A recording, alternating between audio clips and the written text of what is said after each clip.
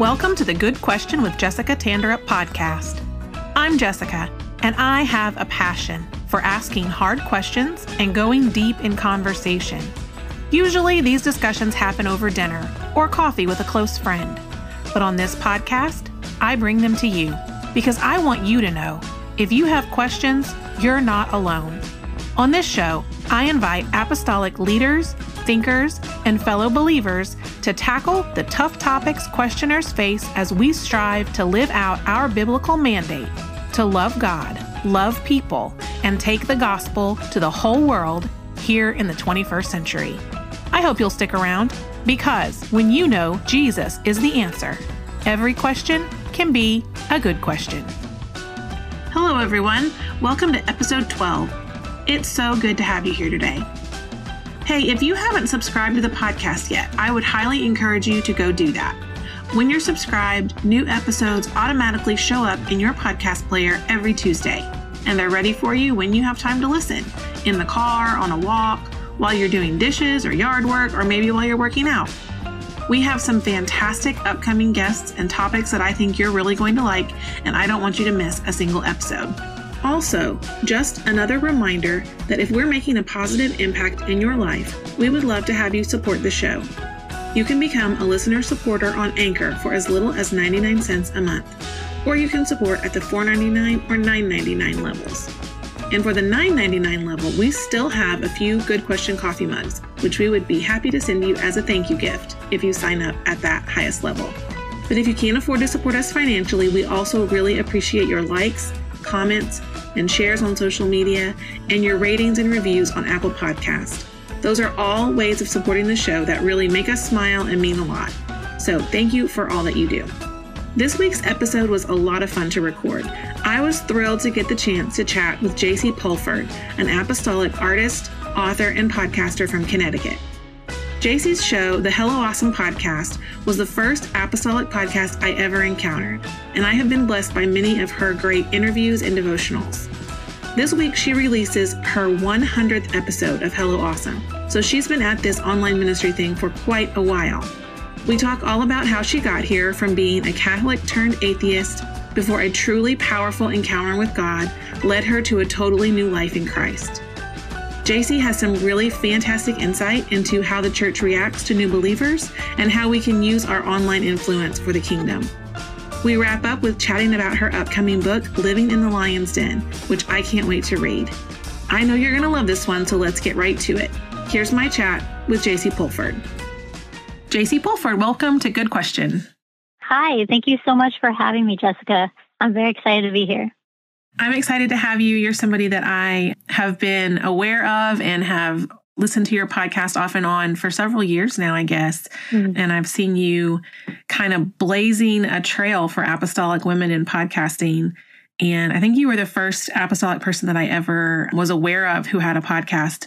And as somebody who loves podcasts, I found that very, very intriguing. And so thank you for the work that you do and for all the years of effort that you've put in already. And I'm excited to see what God does with your platform as well. I would love to have you just introduce yourself a little for our listeners. Tell us who you are and where you're from and about your family. Sure. Well, thank you so much. That was very sweet to say. Definitely has been a journey. I'm J.C. Lee Pulford. I am from Connecticut, so the Northeast. It is very temperamental weather-wise. It'll be raining one day, snowing, and then it'll be sunshine in 50s, 60s in the same day. I have been married to Jonathan Pulford for 11 years. We have 2 boys, 8 and 5.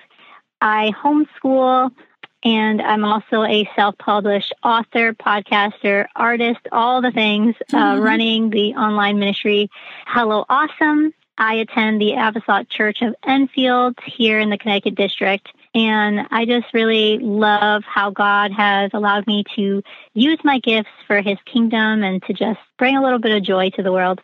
That's always fun when we can use the gifts that we have and bring joy. I love that idea. Mm-hmm. So you have shared a lot on your own social media and your own podcast about your testimony, about how you became a Christian, how you found the apostolic way.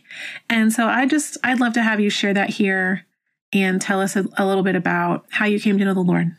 This question always gets me because there's so many layers to the story, but I'm going to share just the basic outline.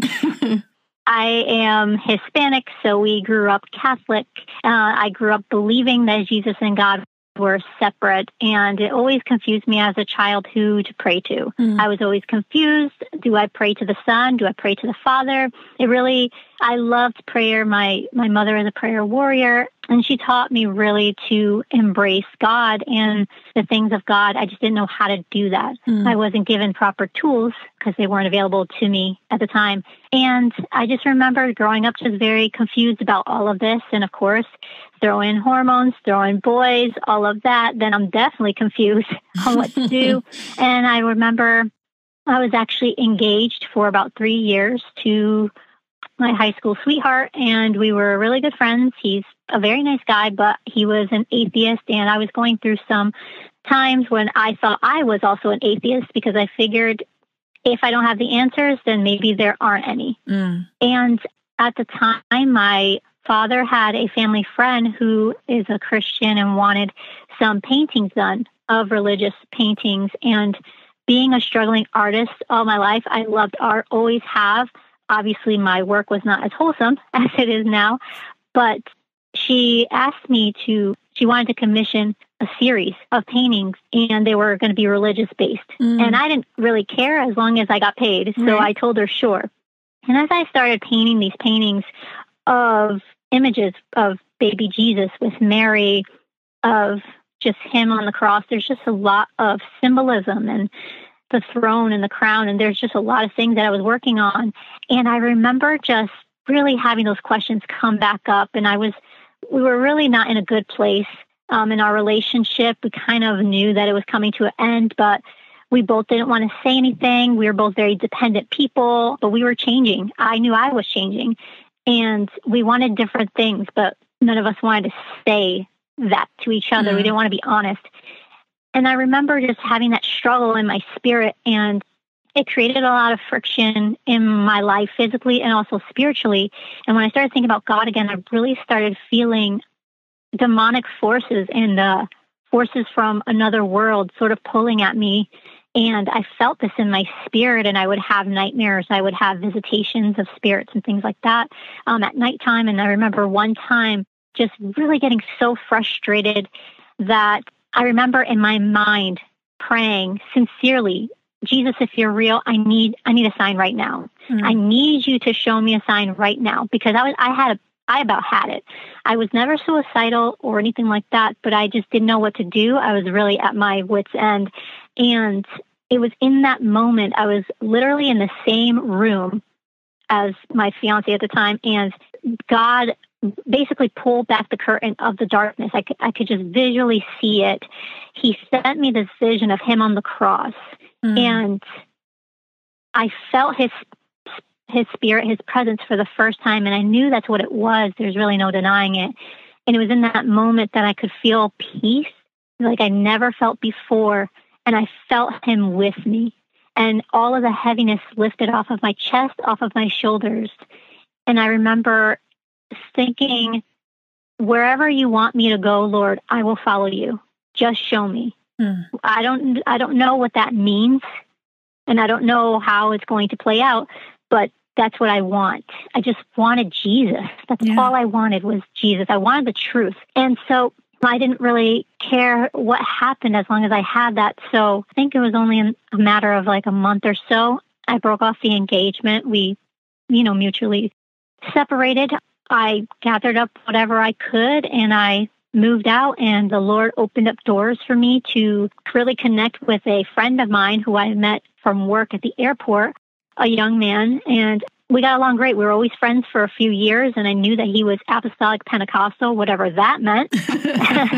And it was just nice to have a friend outside of my group of partiers, my group of like people who didn't understand spiritual battles or didn't understand what I was going through spiritually. It was nice to talk to somebody about God, somebody different and new who had an understanding.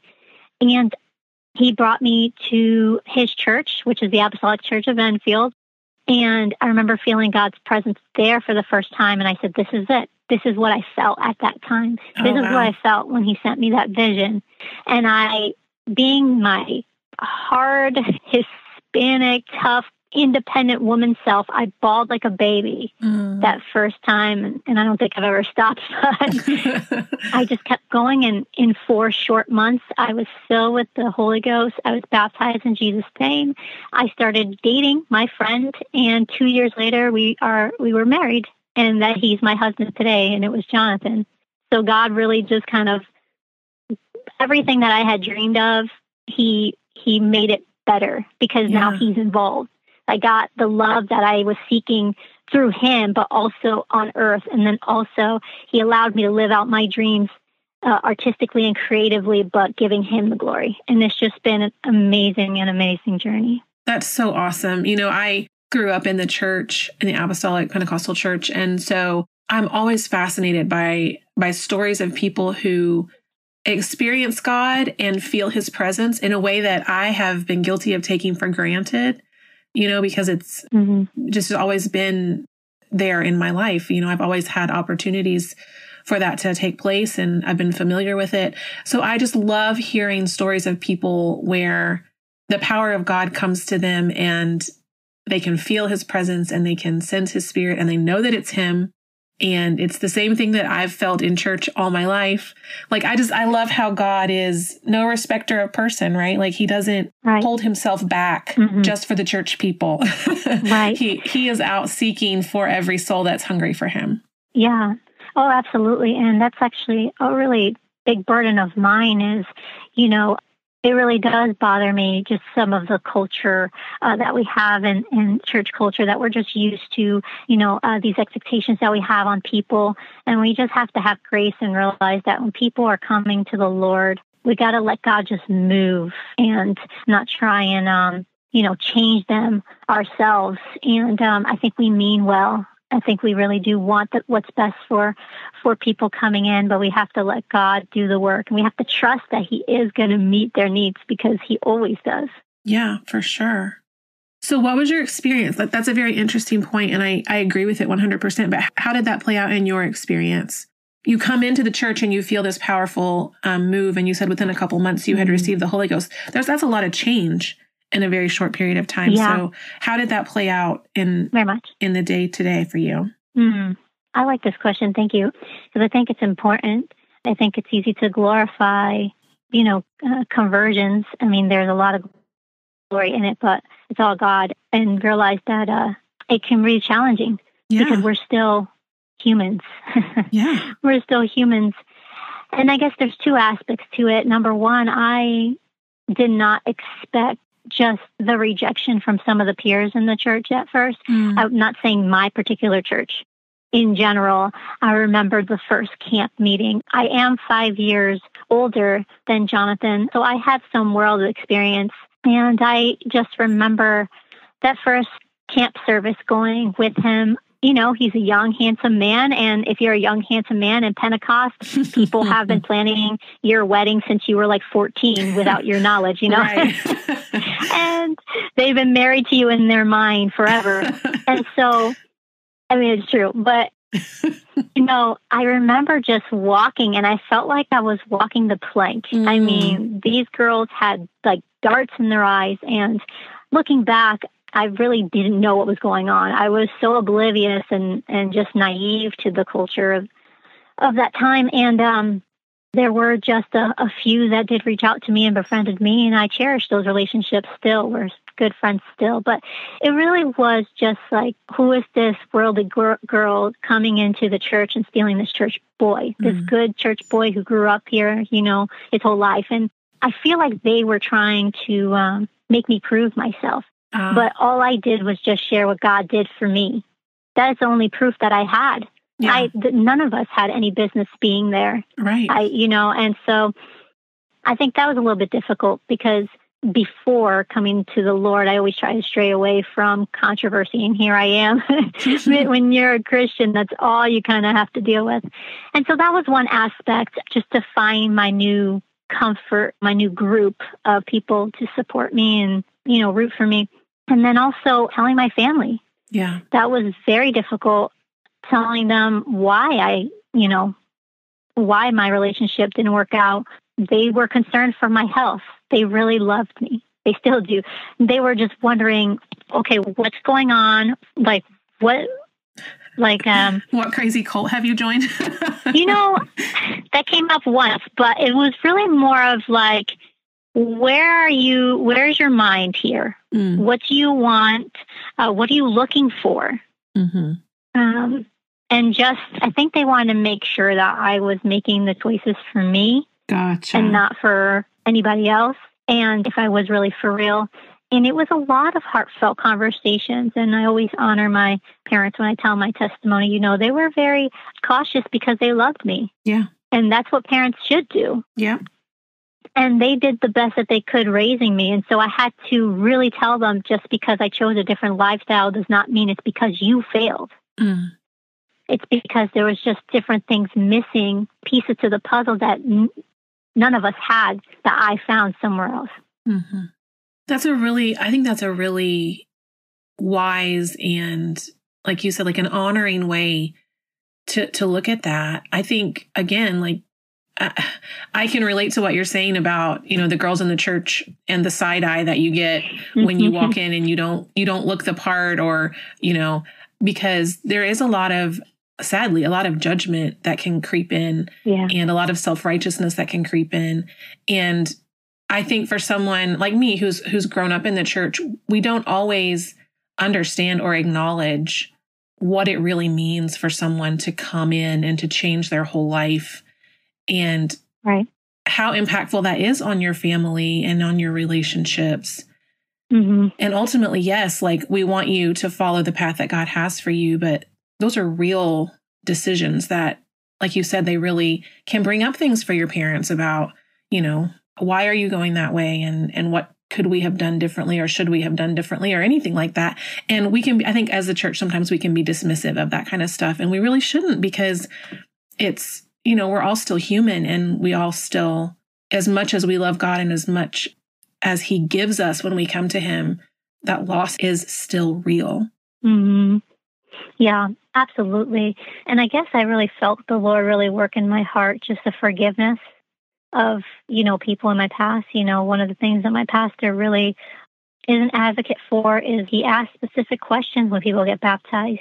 And one of the questions is, are you willing to forgive people who have, done things or have harmed you in the past and in the future? Mm. And that doesn't mean that they meant to do it.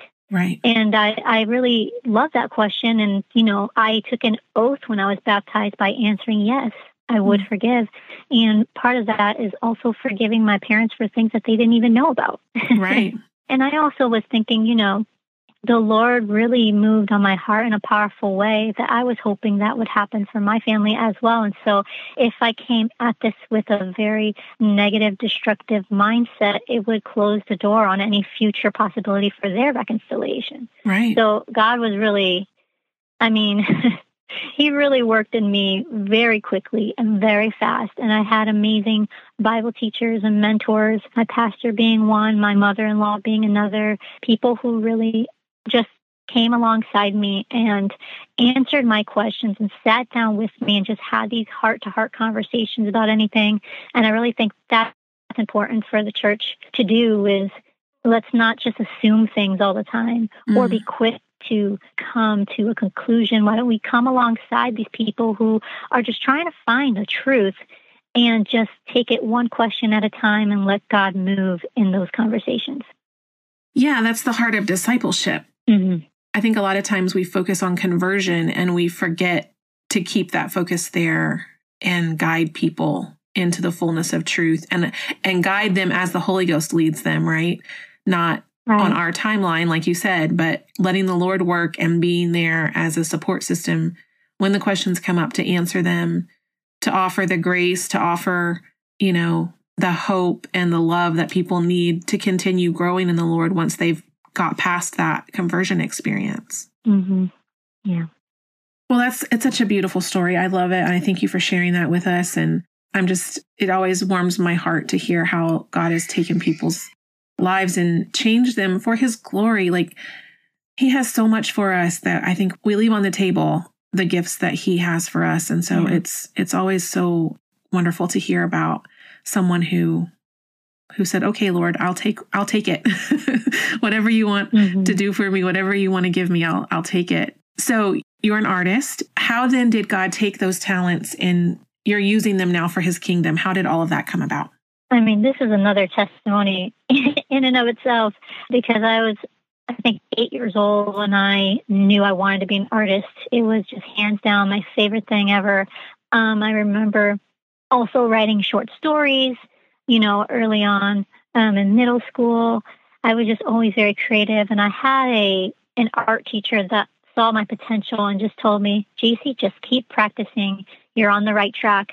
And I still take that to heart. I mean, when she told me that as a little girl, 8 years old, I just remember thinking, okay, that's what I got to do to be better, is just practice. And so that's how I feel, is that I've been practicing and always will be practicing. And when I started working in an online space, I think I was about 18 years old. I remember even, tinkering around in middle school just on like paint. If you remember, the old computers just had paint on them, and you'd go to the library or study hall and you could just, dabble in paint. And that, I just was like, wow, I could actually create images on the computer and like add my own colors. And I mean, they only gave you like 10 colors, but we thought it was amazing though. It was at the time. It was.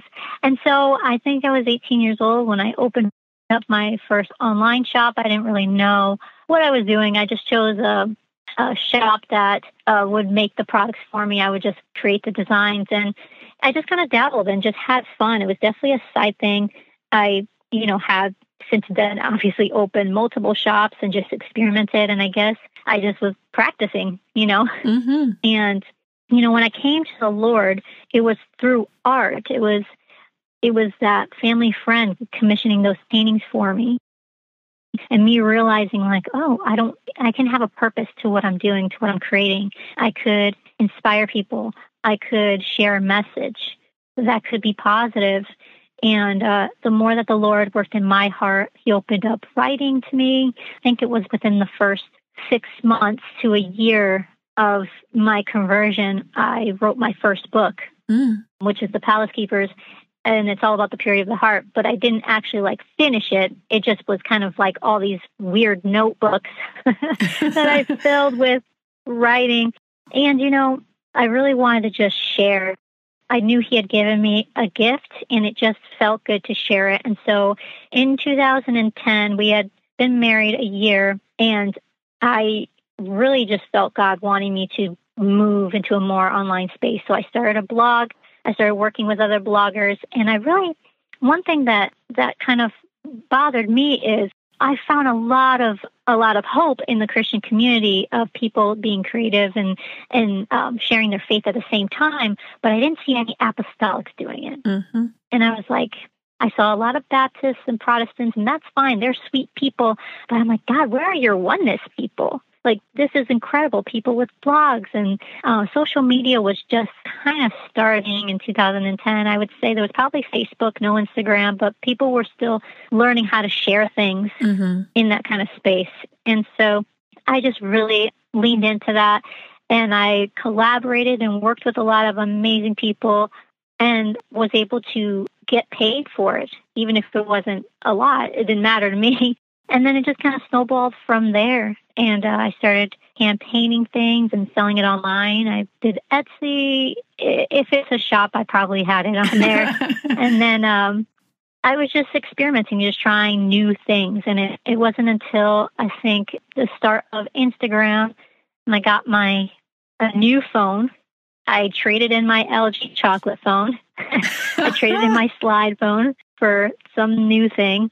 And then I just really wanted to share my journey and just say, hey, this is me doing fun things. I want to take you along and just share what God is teaching me through my Bible studies, but also look at this pretty mug that I just made, And I think with that balance of faith-filled products and gifts for people or art for their home mirrored with some insight that God has given me on life and business, it really just brought me to Hello Awesome, which I had rebranded in around, I think it was 2014. I came up with that Hello Awesome. And yeah, I've just been practicing and tweaking and just trying new things ever since. And it seems to be working. Yeah, I think it does. Yes, it does. It definitely seems to be working.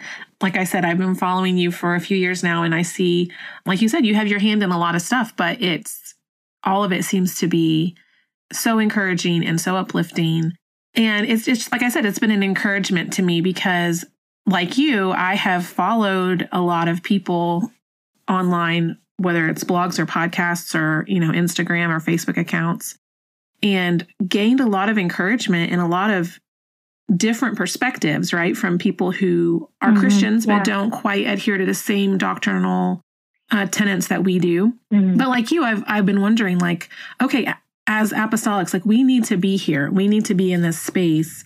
Yeah, it's definitely an area where I think more and more people are stepping up to that. Yeah. Which is encouraging.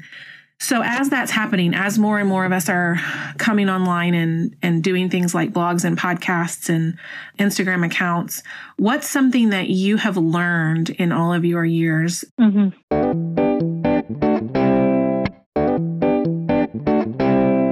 What would you tell us that maybe something you've tried that didn't work, or just some encouragement or advice for Christian creatives working online? I think the biggest thing is you don't have to say yes to every single invitation that people present to you for opportunity. That was one thing I learned right away. When I had an Etsy shop, I used to have all graphics, and it was just, I would do logos and I would really help shops rebrand, and I loved it. It got to the point where I was pregnant, I think, with my first son, and I just couldn't handle the stress of everything. Doing custom work for people can be stressful. And I remember just realizing I had a couple of people that wanted me to do custom logos for them. And one of them was going to be a silhouette of a provocative female body.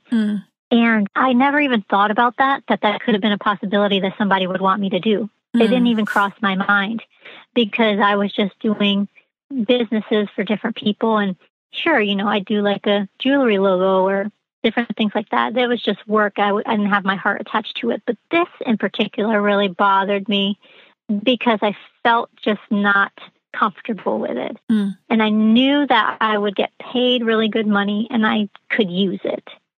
But I found out early on that whatever I attach my name to is going to matter.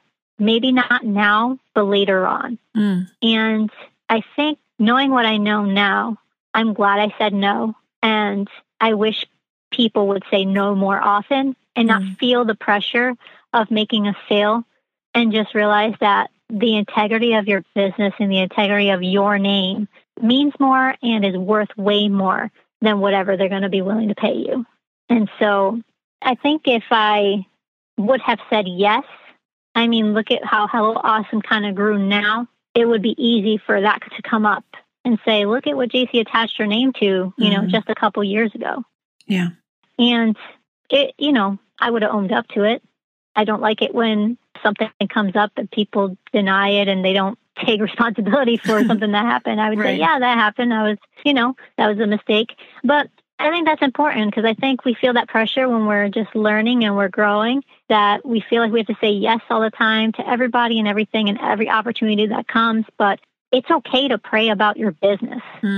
It's okay to pray about who to collaborate with. It's okay to pray about, should I say yes to this podcast interview? It's okay to say yes to, to pray, and to say yes or say no.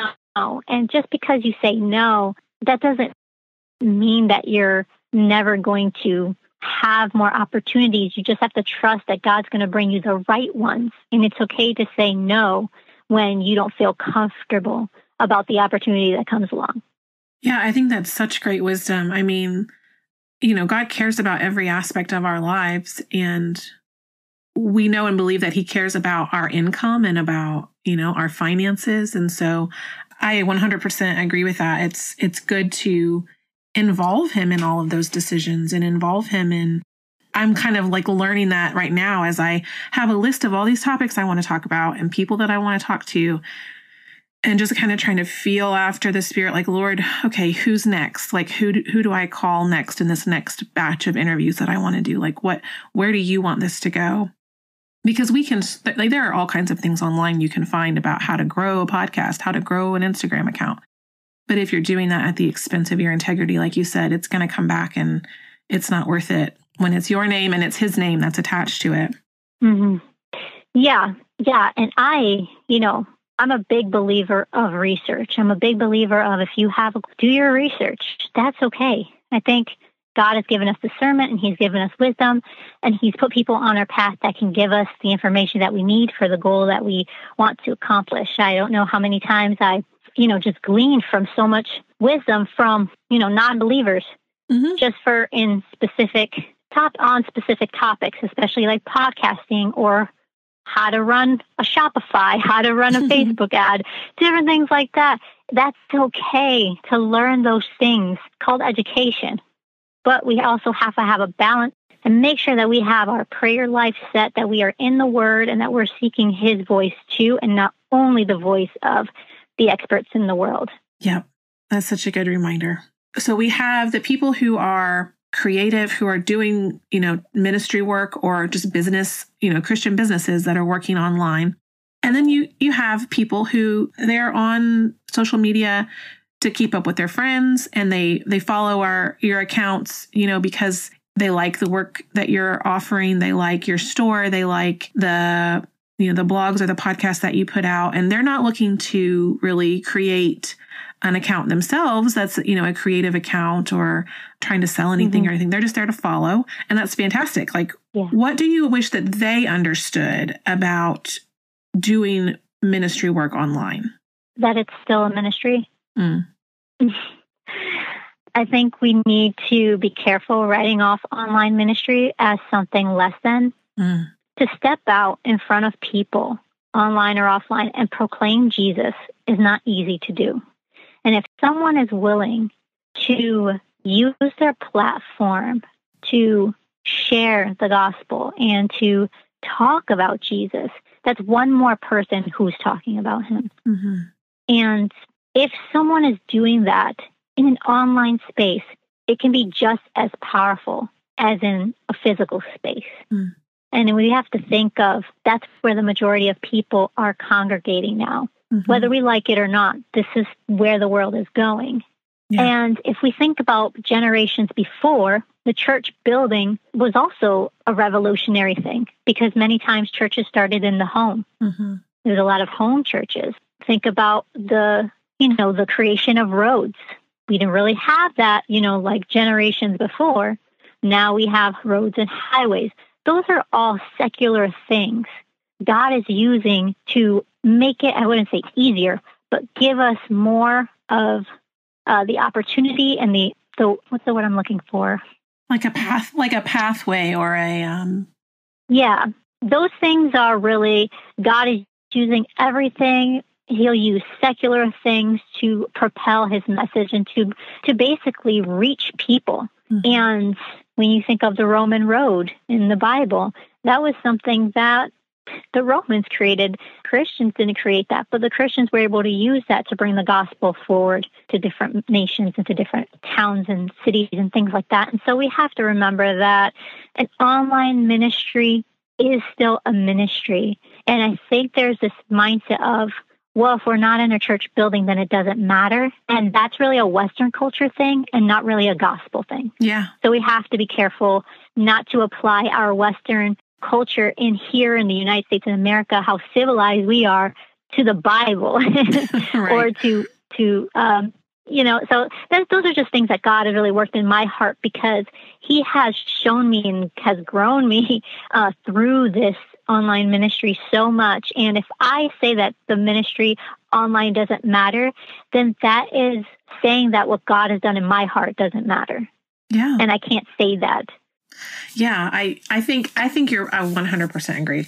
And, I think it's so interesting that in the past, year or so many places where people were resistant to even being online at all Mm-hmm. We very quickly realized that we can't continue the work of the church without using the internet. If we can't meet in buildings anymore, even for a short period of time, and we have to keep connected with our, with our congregations, this is the medium that we have. And I think it's been one of the positives that's come out of going through the horror of a global pandemic is it's opened up people's creativity and how we're connecting and how we're reaching out to the world. I think that's only positive. Yeah. I want to kind of jump backwards a little bit, something else that I thought of. So whenever you decided to start sharing from like a ministry perspective online, did you go to your pastor and kind of talk that through, or did it just kind of happen organically and it just kind of grew naturally from doing art online to then just sharing your testimony and kind of become more of a ministry endeavor over time? I would say both. When I saw that what I was doing online was making a difference, and when I started like really sharing different things, I went to my pastor and let him know what was going on and how I felt about it, because I was also kind of conflicted whether I even wanted the responsibility for this.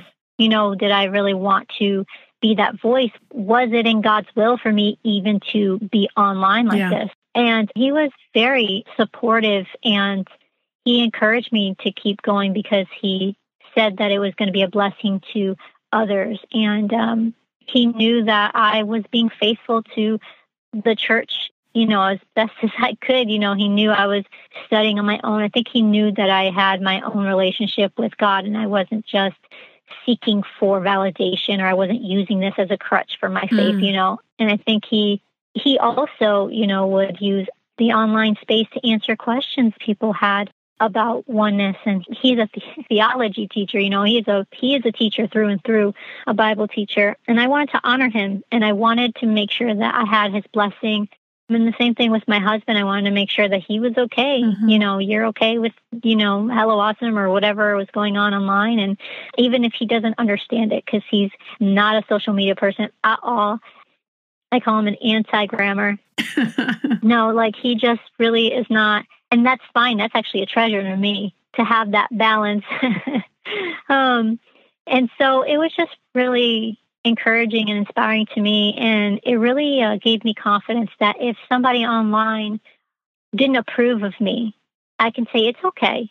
My pastor, my husband approves of me. My Jesus approves of me. So if you don't understand what I'm doing online, then it's not for you. Yeah. And that's really been the biggest thing, because people are going to assume that you should do things a certain way, you should act a certain way. And I personally don't feel like I've shared anything, wrong or bad on my account. I'm trying to be discerning about what I share, because I know I'm speaking into people's lives. But, I can't take on other people's, lack of confidence that they have in their own life or in their own faith. Or a lot of people like to project things. And it really just kind of created a lot of clarity for me. What my mission really was. My mission is to share my creativity, make sure it honors God, make sure it edifies the church and edifies, my brothers and sisters, to encourage them in their gifts and hopefully enrich their lives, as well as lead me better as a servant, because that's something that I really wanted to work on. And doing this kind of work really has helped me do that, especially podcasting and, running a shop, having listeners and customers, really meeting their needs. Yeah. So, yeah. Yeah, I really love that. I think that's so true what you said, that a lot of times the criticism that comes at us it's not really aimed at us. It's coming from a place of people's own lack of confidence in themselves or fear of doing what God's called them to do. And so we can, if we know that we are walking in submission to the appropriate authorities and we're seeking to follow God, then while criticism might not feel good in the moment, we can kind of put that in its proper place and say, okay, Lord, I'm going to do what you asked me to do, and I'm not going to worry about whether it's pleasing to everyone or not. I think that's a good reminder that I need to have. Definitely. So I don't know if you have any specific stories or testimonies of ways that you've seen God use your ministry online, ways that people have told you that it has blessed them or changed their lives. Do you have anything like that you'd like to share? It's really a crazy thing, because it's so personal to me. I forget how personal it can be for other people. because I'm not there watching their face when they're listening to the podcast. I'm not there seeing their emotion when I share a post. And I've had so many people say that wow, I just read that and I was praying about that this morning and I'm in tears. And it's hard for me to read those words and picture that as a person, like going through something. I do have one story recently. Well, for a while now, I had this one, really sweet young lady who has been following me for a while. She shared in her stories how much she loved me. And I was like, wow, like we haven't even met. And she said that she had so many questions about God and she was going through some things, and my, the post that I shared on Instagram really reignited her faith, and that she was like finding joy again, that she was praying again, and just all these different things. And I mean, when you want to talk about like humbling experience, I'm like, Lord, who am I? And I think that's the best thing, is to know that it wasn't you. And I can't sit here and take all the credit, because I'm like, I couldn't have known that. Yeah. Only God knew that. And so I'm glad it wasn't me, but she loves me because of what God did through me to bless her. But of course I love her too, because God has placed the love of people in my heart. And so, she was just messaging me and just saying how just the podcast and everything just has helped her. And that some people have also messaged me and said they've come back to just the faith, just because of different things that I've written. And I have one girl who said that she recommitted herself to God, and she used to be Trinitarian, but now she's oneness now. And I got her in an intimate private group that I have with some of my apostolic friends on, Instagram. It's a group chat to kind of keep her in a close-knit community, so she feels like she's welcome. And it's just, we don't understand the power that we have. The power of influence is a beautiful, strong thing. And online is a ministry. And if we discount that, we're discounting the impact that we're making on people's lives. And, I showed my husband that, and we were both kind of like floored, just the beautiful, wonderful things that she said. I know it was just God working through me, because knowing who I used to be and knowing what he did in my life, anything that people see is because of his goodness and his grace. And it's only because his willingness to make himself known to me is the only reason why I'm able to do the things that I can do. That's so amazing. I love that. I love it. I think each of us individually can forget or not fully realize the amount of impact we can have on people. Even if we're not, posting things online, we don't realize the impact that we're having just by living for God every day and being who we are in Christ every day. Yeah. Like he can use us, whether we feel like we're worthy, whether we feel like we have anything to say or not. Like, he's able to take what we have and use it for his glory. I think you're right. It's humbling when you get messages like that, to say like something that you said or did impacted me. And I just love it. Well, you have a book a new book coming out soon. And so I'd like for you to tell us a little bit about that. Yeah, well, I've been saying this is the book that I've never wanted to write, because I wasn't planning on it. Because I just wrote a book last year in the summer, in the middle of a pandemic. I released Give It to God Girl. And it was one of the biggest selling books I've ever written. It's my third book. So The Palace Keepers, The Glitter Effect, and then Give It to God Girl. And I was still kind of riding that high, of just finishing a book. And I loved it so much, just being able to share my heart with people. And then I needed to take a break, because it's very draining. When you write a book, it's emotionally draining, it's spiritually draining. And so it's easy to feel burnout. And so I was feeling that typical creative burnout. And so I said, Lord, I don't want to study anything specific except for just bring me to like, it was funny, I laugh about it now. Bring me to like a simple children's story, like Daniel and the Lion's Den. I just want to read how it all went down in your word, not just what they tell me in the children's books, and I've read it before, but not in depth. I just wanted for my own personal study last September. when the fall was starting here in the Northeast. And the more that I read it from the very beginning, I was like, I kind of was dreading it. I said, oh, Lord, you're going to have me write a book, aren't you? As I was reading it, I said, I knew it. And I fought it probably for a couple of months because I just wanted to study it for myself. I didn't want to have to use it to create content. I think that's the hardest part when you're a Christian creative is whatever God shows you doesn't always have to be content. And so I was like, God, I just want to study the word without having to write a book. But the more that I studied it, November, we had our elections. We've had a lot of civil unrest. We've had a lot of political unrest. There's been a lot of things spiritually that we've been dealing with in the church and just, we've been very uncomfortable. And, so I started thinking about what did Daniel do when he was in the middle of opposition? Well, he prayed. He got alone with God. And it got me thinking about our response as Christians, as people who want to defend the gospel, and how sometimes our defense of the gospel actually harms us the most. Because we end up showing more of who we are and less about who he is. Oof. And so the new book that I'm writing is called Living in the Lion's Den. And it's all about how we go through the story of Daniel. And then I stop and kind of break down different insights that God has given me as we go through from the beginning of, when King Darius does the decree, and then, Daniel being inside the lion's den, and then him proclaiming that God, sent an angel. And then how we see at the end, King Darius, basically comes to the Lord and creates a new decree that his kingdom will only worship the one true God, the God of Daniel.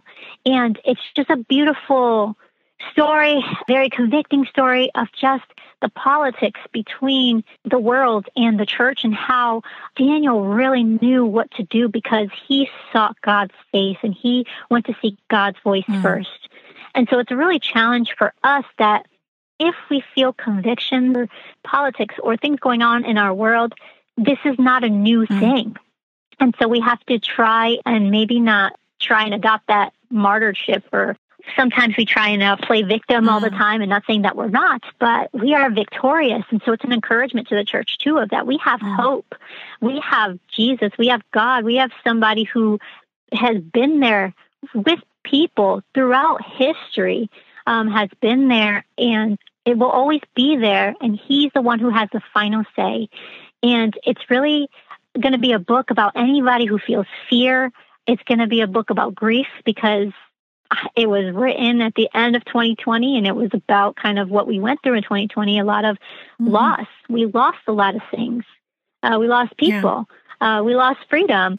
We really lost normalcy. And so Living in the Lion's Den is just going to be, we're going to explore all that and try and encourage us. Hopefully it's encouraging after we do all the convicting work and the heart work, but hopefully we'll be encouraged and we'll walk away feeling empowered that history always repeats itself, because sin does. Sin always repeats itself. But what Jesus did is he overcame the grave and he overcame death. And if we follow his leading, we have hope of a new world, of heaven, of a place that's better than this place. And that's really where our focus should be, is how does God want me to operate here? And is it going to is it going to put me on the path to be heaven bound? So that's something that we talk about in that book. I'm so excited to hear. I can't wait to read it. That sounds fantastic. So I will be keeping an eye out. Everyone should go follow JC. Keep an eye out for when her book comes out. That sounds like exactly what we need right now. So I'm thankful that the Lord didn't give you a break. Yeah, it's no. And the funny thing is, I'm just going to say this. Not only was it a book that I felt was timely and it needed to be written now, but it was the fastest book that I have ever written. And that tells me that it was all God and it was not just me. I'm sure, he'll use my voice and my mannerisms and different things like that to get across his message. But it happened so fast that I started writing it in like October. Probably December. They're writing it in December, and we're already in the editing phase. it's all written, and I have my editor doing her comb through, and it should be out, available for pre-order, I would say, within a month or so. Well, I'm looking forward to it. I will be in that list. I will be pre-ordering. That sounds so, so good. Well, it's time for us to wrap up, but I want to ask you the final question of the show, which is always the same, and that is, what is a good question you're asking lately? I thought about this because you said it could be silly or serious. Yes. And I'm all about being silly, for sure. But when you sent me that question, I'm kind of like in this mindset, of the book. And I've just been really praying for my children. And so I guess the question that I've been asking is, are my kids going to make it? And I know that's really heavy, but I almost feel like it's more of being inquisitive of like, God, help me to make decisions today that's going to help them make it. What is something that I need to work on my heart that might hinder them from making it? And then helping me to cultivate personal devotion time and prayer in my home and teaching them that that's the main thing so that they can make it. So that's really where my heart has been lately. That's the question that came to my mind. And I wrote it down. I was like, ooh, that's a little heavy. But as a mother, I think any Christian mom living in 2021 probably has that same question. Yes, for sure. I know on Easter Sunday morning, we were sitting around, before breakfast and getting everybody ready and all the rush. And my 5-year-old was talking about Easter. And so we were just kind of quizzing her a little bit, and I said, do you know what Easter's about? And she's like, yes, it's when Jesus arose, I think is what she said. And I said, well, do you know what that means? And she said, no. And I said, it means that he was dead and then he came back to life. And she just looked at me. And so it led into this whole good conversation where I was able to tie in things that she's learned in Sunday school and things that we've read in her storybook Bible and, all these different topics to be like, this is what all of this means. And of course, she's 5 and her attention span is very short. And so within a few minutes, we had moved on. But I just thought, Lord, help me to always be aware and not just assume that she's getting things because we talk about them or because we read about them or because we go to church, but to really be checking in with her to find out what she's thinking and what she's taking in and where I can be, helping to facilitate her on that journey as God draws her. So I think it's a great question. And it's one we, as parents, we all need to be asking it. Yeah.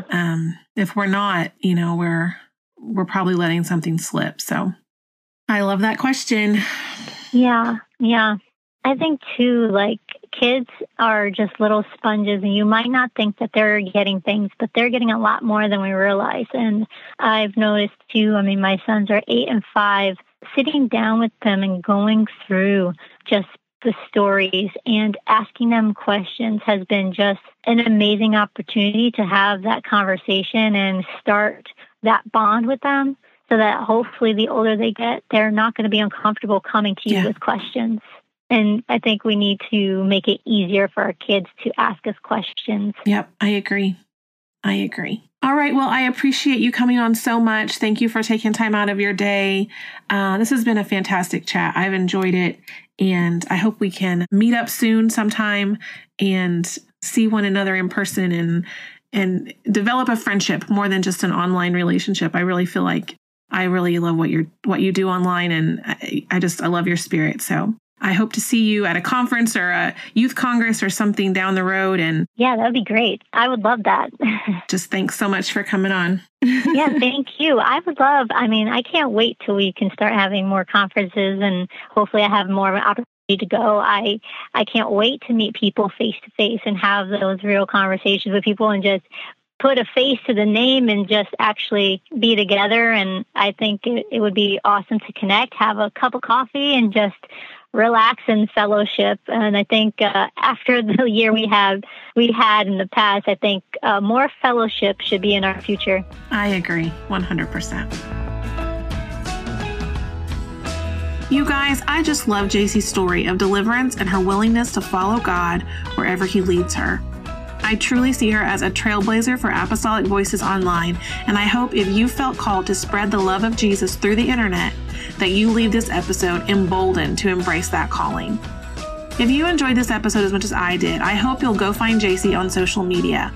On Instagram, she's at Hello Awesome Live. And for sure, go check out one of her 100 episodes of the Hello Awesome podcast. We'll have a link to her website in the show notes where you can look for her art and her books as well. Like I mentioned at the top of the show, there's also a link in the show notes to support this show on Anchor. We are so appreciative of all your support. You can find us on Facebook, and we're on Instagram at Good Question Show. Also on Instagram, I'm at Jessica Tanderup. That's Jessica T, as in Tuesday, ANDERUP. The show is produced and hosted by me, Jessica Tanderup. My co-producer, editor, and professional baby wrangler is my husband, Dave Tanderup. Our audio engineer is Josh Pawalczyk. That's it for this week. We'll be back here next Tuesday with another good question. See y'all then.